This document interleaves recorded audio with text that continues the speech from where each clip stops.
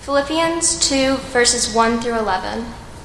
If then there is any encouragement in Christ, any consolation from love, any sharing of the Spirit, any compassion and sympathy, make my joy complete. Be of the same mind, having the same love, being in full accord and of one mind. Do nothing from selfish ambition or conceit, but in humility regard others as better than yourselves. Let each of you look not on your own interest, but to the interest of others. Let the same mind be in you that was in Jesus Christ, who, though he was in the form of God, did not regard equality with God as something to be exploited, but emptied himself, taking the form of a slave, being born in human likeness. And being found in human form, he humbled himself, and became obedient to the point of death, even death on a cross. Therefore, God has highly exalted him and gave him the name that is above every name, so that at the name of Jesus every knee should bend, in heaven and on earth and under the earth, and every tongue should confess that Jesus Christ is Lord, to the glory of God the Father. This is the word of God for the people of God.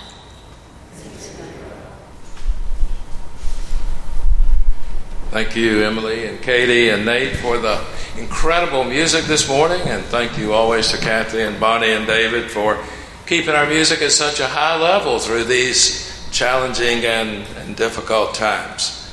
Again, thank you all for being here today. We continue a series I began a couple of weeks ago, a camp meeting kind of summertime series based on the stanzas, or some of the stanzas, of the Wesley hymn, "O 4,000 Tongues to Sing." Some folks have said it's the national anthem of Methodism and of all Wesleyan tradition churches. We started with "O 4,000 Tongues," the first stanzas, and talked about how important it is to sing God's praises, and how if we each had 1,000 tongues, that would not be enough to sing the praises of our great and wonderful God. And then last week we talked about "My gracious Master and my God, assist me to proclaim." How if we are going to share the good news of Jesus Christ, we need assistance. We need encouragement, support from one another, and we need the power and the presence of God's Holy Spirit. We can't do it on our own. And this week, we begin with the third stanza, "Jesus, the name that charms our fears." Let's go back and think about camp meeting and revival for just a moment. Some folks associate the words with fear and trembling. Hellfire and brimstone kind of images dance around in their minds, and they would be hard-pressed to define the gospel as good news. And many of these fears were ignited in folks in their lives in their childhood years.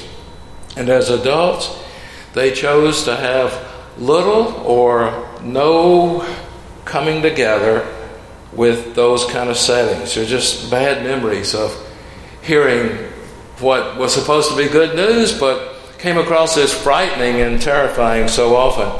I don't know how many folks have told me across the years, it's been a little while, but I've heard it a lot, "Preacher, I'll do anything you need me to do to help out, but don't look for me in church on Sunday." And I always ask, why is that? I'm always curious, and I often get the response, "Well, I grew up in such and such a church, and every Sunday they tried to see how bad they could frighten me, and I vowed and declared that when I was old enough to make up my own mind and do my own thing, I wasn't going back."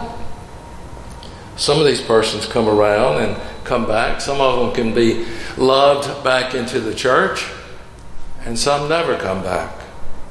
Never, never, ever. This kind of fire and brimstone preaching, some have called it fear-mongering, has been around for a long time.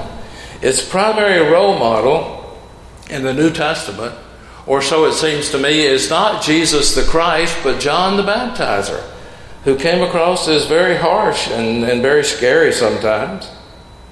It's a primary role model, John, and we need to be careful about that. On July the 8th, 1741, just a few days ago, such a sermon was preached at Enfield, Connecticut, and it was entitled "Sinners in the Hands of an Angry God." And maybe you've heard of that, and maybe you've heard of the preacher. And I want to say a word or two about him. and then maybe some actual words from that sermon, just for a little bit. That's not the main place we're going today. But Jonathan Edwards was born in 1703. He was the only son of a pastor. He grew up in East Windsor, Connecticut, and in 1716 he entered Yale College shortly before his 13th birthday. I know things were different back then, but this must have been a really incredibly bright young man. He received his bachelor's degree in 1720 and his master's in 1723, and for 6 months, beginning in 1722, John Edwards was assigned as the pastor of a Scotch Presbyterian church in Connecticut. He married Sarah in 1728. They were married for 30 years and they had 12 children. That's pretty scary. From 1735 through 1737, there was a revival kind of movement in his church. He was a powerful preacher. And later he became, in 1757, he was the president of the College of New Jersey. And that college is now known as Princeton University. So he was a bright man, a scholarly man. And the town was in the throes of an epidemic. Imagine that. And he died in 1758 from a secondary infection. Many scholars claim that the sermon, Sinners in the Hands of an Angry God, was not a typical sermon for Jonathan Edwards. And he gets labeled that way sometimes. His preaching and his teaching and his writing. But folks who remember him, if they remember him at all, often remember that one sermon, Sinners in the Hands of an Angry God. And for this particular message, he read a passage, Deuteronomy chapter 32 and verse 35. Not one that most of us can recite without looking it up. Vengeance is mine and recompense, for the time when their foot shall slip, because the day of their calamity is at hand, their doom will come swiftly. It's also worth noting that this sermon was not preached in Jonathan Edwards' home church. He was a visiting preacher when he preached the sermon in another church. And I've thought often since reading that, look back over the years, how a visiting pastor or a visiting evangelist can sometimes get away with things that the local pastor cannot. And that some visiting evangelists kind of come in, they do a hit and run sort of thing, and then they're out of town, and so they don't have to stay and face the consequences. But anyway, a few words now from that sermon. He said, the use of this awful subject may be for awakening unconverted persons in this congregation. This that you have heard is the case of every one of you that are out of Christ. That world of misery, that lake of burning brimstone is extended broad under you. There's the dreadful pit of the glowing flames of the wrath of God. There's hell's wide gaping mouth open, and you have nothing to stand upon, nor anything to take hold of. There's nothing between you and hell but the air. It's only the power and mere pleasure of God that holds you up. And then he said, O sinner, consider the fearful danger you are in. It's a great furnace of wrath, a wide and bottomless pit, full of the fire of wrath, that you are held over in the hands of that God whose wrath is provoked and incensed as much against you as against many of the damned in hell. You hang by a slender thread with the flames of wrath underneath. And every moment it's ready to break and to singe you and to burn it asunder. I'm grateful that I was raised up in a faith tradition that rarely expressed to me this kind of what seems to me to be bombastic and manipulative preaching. Oh, a touch of it now and then. Condemnation light might be one way to think of it. But a steady diet of such harsh and legalistic banter would have probably caused me to push back from the table of God and to put my feet on a road too often traveled, a wrong and winding road that leads not to heaven's door, but away from the people of God and away from God's church and the encouragement and the strength and the hope that we find when the church is on its best behavior and doing what God has called us to do, and we're building people up and not tearing folks down. A faith tradition where the name of Jesus does not strike fear in our hearts, but where the name of Jesus charms our fears and bids our sorrow cease. 'Tis music in the sinner's ear, is life and health and peace. The scripture lesson for this morning that Emily read, and thank you for that. I hope you followed along, from Philippians, and that's my favorite of Paul's letters. There's so much encouragement in there. There's so much hope. There's so many wonderful promises in the book of Philippians. And I go there sometimes when I'm discouraged. Therefore God also highly exalted him and gave him the name that is above every other name, so that the name of Jesus every knee should bow, not because we're afraid of the consequences of what will happen if we don't bow, but because we are so overwhelmed by the amazing love of God, who would go to any extreme to redeem us from the pit, so to speak, from the real hell of hell, which is separation from God.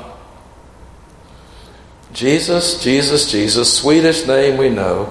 Music, not a funeral march, not a dirge, but a resurrection song. Music in the sinner's ear, and we have all sinned and fallen short of the glory of God. And we've got to be so careful about that. That verse, God drives it, brings it back to me so many times. We've all sinned. We've all fallen short of the glory of God, and sometimes I just have to ask, what part of all don't we understand? We've all sinned. We've all fallen short. And it's music in our ears. The good news of Jesus Christ, it's life and health and peace for us, so that we might be peaceable and peaceful with others. Jesus, Jesus, Jesus, there's just something about that name. The name that charms our fears, that bids our sorrows cease. The name that charms our fears. And for some reason, this is where my mind went with that, is that all of us, I bet all of us, and if we had time, we could go around the room this morning, we all have a snake story. Don't you have a snake story? Maybe it's a snake in the sleeping bag, or a snake in the car, or a snake got in your house, or a snake in the sock drawer somewhere between the gold toes and the knee-high argyles. There are just snakes all over the place. And there's a universal fear of snakes. And I find myself a citizen of that universe. When I hear Charles Wesley's expression, charms our fears, I think about the old cartoons and some of the old movies with somebody kneeling beside a clay jar or some kind of object and playing some flute-like instrument, charming the snakes, a snake charmer, and some docile or cartoonish-like demon comes floating up out of the jar or the container. But there's no abracadabra. There's no hocus pocus in the name of Jesus. Our fears are charmed, and that means they're made docile, and they're defanged, and they're made harmless, not by magic, but by the name of the Majestic One. For a moment or two now, I want us to consider a few of those fears that have harmed, fears that for many of us need to be charmed. There's the ever-present fear of failure. How much good goes undone in this world every day because we are afraid our efforts might come up short. Mahatma Gandhi once said, the difference between what we do and what we are capable of doing would suffice to solve most of the world's problems. Why is there a gap? Why is there a difference? Allow me to suggest that one of the many reasons is we're afraid if we try it, we'll fail. And it's a real fear. When fear of failure keeps us from doing anything at all, that is the greatest fear, the greatest failure of all. Someone much wiser than me, and that's quite a long list, once said, failure is not failure except when you fail to learn from it. How much harm has been done to us individually and our families and as the church by this fear? Frederick Wilson says that progress always involves risk. You cannot steal second base and keep one foot on first base. Jesus told a little story about the fear of failure. I want to read it to you out of Eugene Peterson's translation, The Message. It's in Matthew 25, and it begins with verse 14. And I love the way that Eugene Peterson was able to spin a story in a way that makes it so understandable. Jesus said, it's also like a man going off on an extended trip. He called his servants together and delegated responsibilities. To one he gave $5,000, to another $2,000, to a third $1,000, depending on their abilities. Then he left. Right off, the first servant went to work and doubled his master's investment. The second did the same, but the man with the single $1,000 dug a hole and carefully buried his master's money. After a long absence, the master of those 3 servants came back and settled up with them. The one given $5,000 showed him how he had doubled his investment. His master commended him. Good work. You did your job well. From now on, be my partner. The servant with the $2,000 showed how he had also doubled his master's investment. His master commended him. Good work. You did your job well. From now on, be my partner. The servant given $1,000 said, Master, I know you have high standards and you hate careless ways, that you demand the best and make no allowances for error. I was afraid I might disappoint you, so I found a good hiding place and secured your money. Here it is, safe and sound down to the last cent. The master was furious. That's a terrible way to live. It's criminal to live cautiously like that. If you knew I was after the best, why did you do less than the least? The least you could have done would have been to invest the sum with the bankers, where at least I would have gotten a little interest. Take the $1,000 and give it to the one who risks the most, and get rid of this play it safe who won't go out on a limb. Throw him out into utter darkness. Thomas Edison said, if we did all the things we are capable of doing, we would literally astonish ourselves. Is the fear of failure one of our major roadblocks? Is that one of the fears that in our lives Jesus needs to charm? And then there is the naggingly persistent fear of insufficiency. Not enough stuff. What if the barrel runs dry? What if we come up empty? And it's a fear that we personally and together sometimes as God's people in God's church, we wrestle with that. And sometimes we do much harm because we're so afraid that we won't have the resources, we won't have the strength, we won't have the power to get it done. So we've been harmed by a fear that can be charmed by the name of Jesus, and that will release the creative and the redemptive and the sustaining power of God in our lives if we're not so afraid. In the cycle of Elijah stories, there's a story about the barrel that is about empty, and the way God and the widow and her son, and the barrel is refilled and never runs out. It's in 1 Kings 17. We won't read it today, but read it sometimes and think about God's sufficiency and how God will not leave us high and dry. That if we trust God as God's people, we'll have what we need to do God's work. And then there's that little story.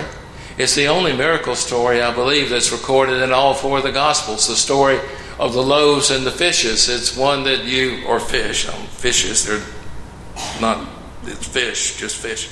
And he fed 5,000 hungry folks. He blessed, broke, and distributed this, gathered the leftovers, and charmed the fear of those who had been harmed because they thought there wouldn't be enough. Jesus has all kinds of ways to charm our fears. And then let me mention one more. There are many. We could, again, have a sharing session and make a list of our fears, but one from which no one of us can run long enough or hard enough or fast enough is the fear of death. And when the Bible speaks of the fear of death, not only our individual deaths that are coming our way someday, but a death as a force and a power, a force of evil, a power that Jesus came to oppose, not just individually, but a force that loose in the world, the power of death that shuts some folks down and harms others and infects us and infests us if we're not careful. But we all must face that individual fear of death. Dr. Kubler-Ross, who did so many studies several years ago with this and wrote some great books, she was lecturing one day and she asked her students, "Why is death so frightening?" And several of them had the same answer, and they raised their hands and they said, "Fear of the unknown." She said, No, that's not it. If we were afraid of the unknown, we would never get married.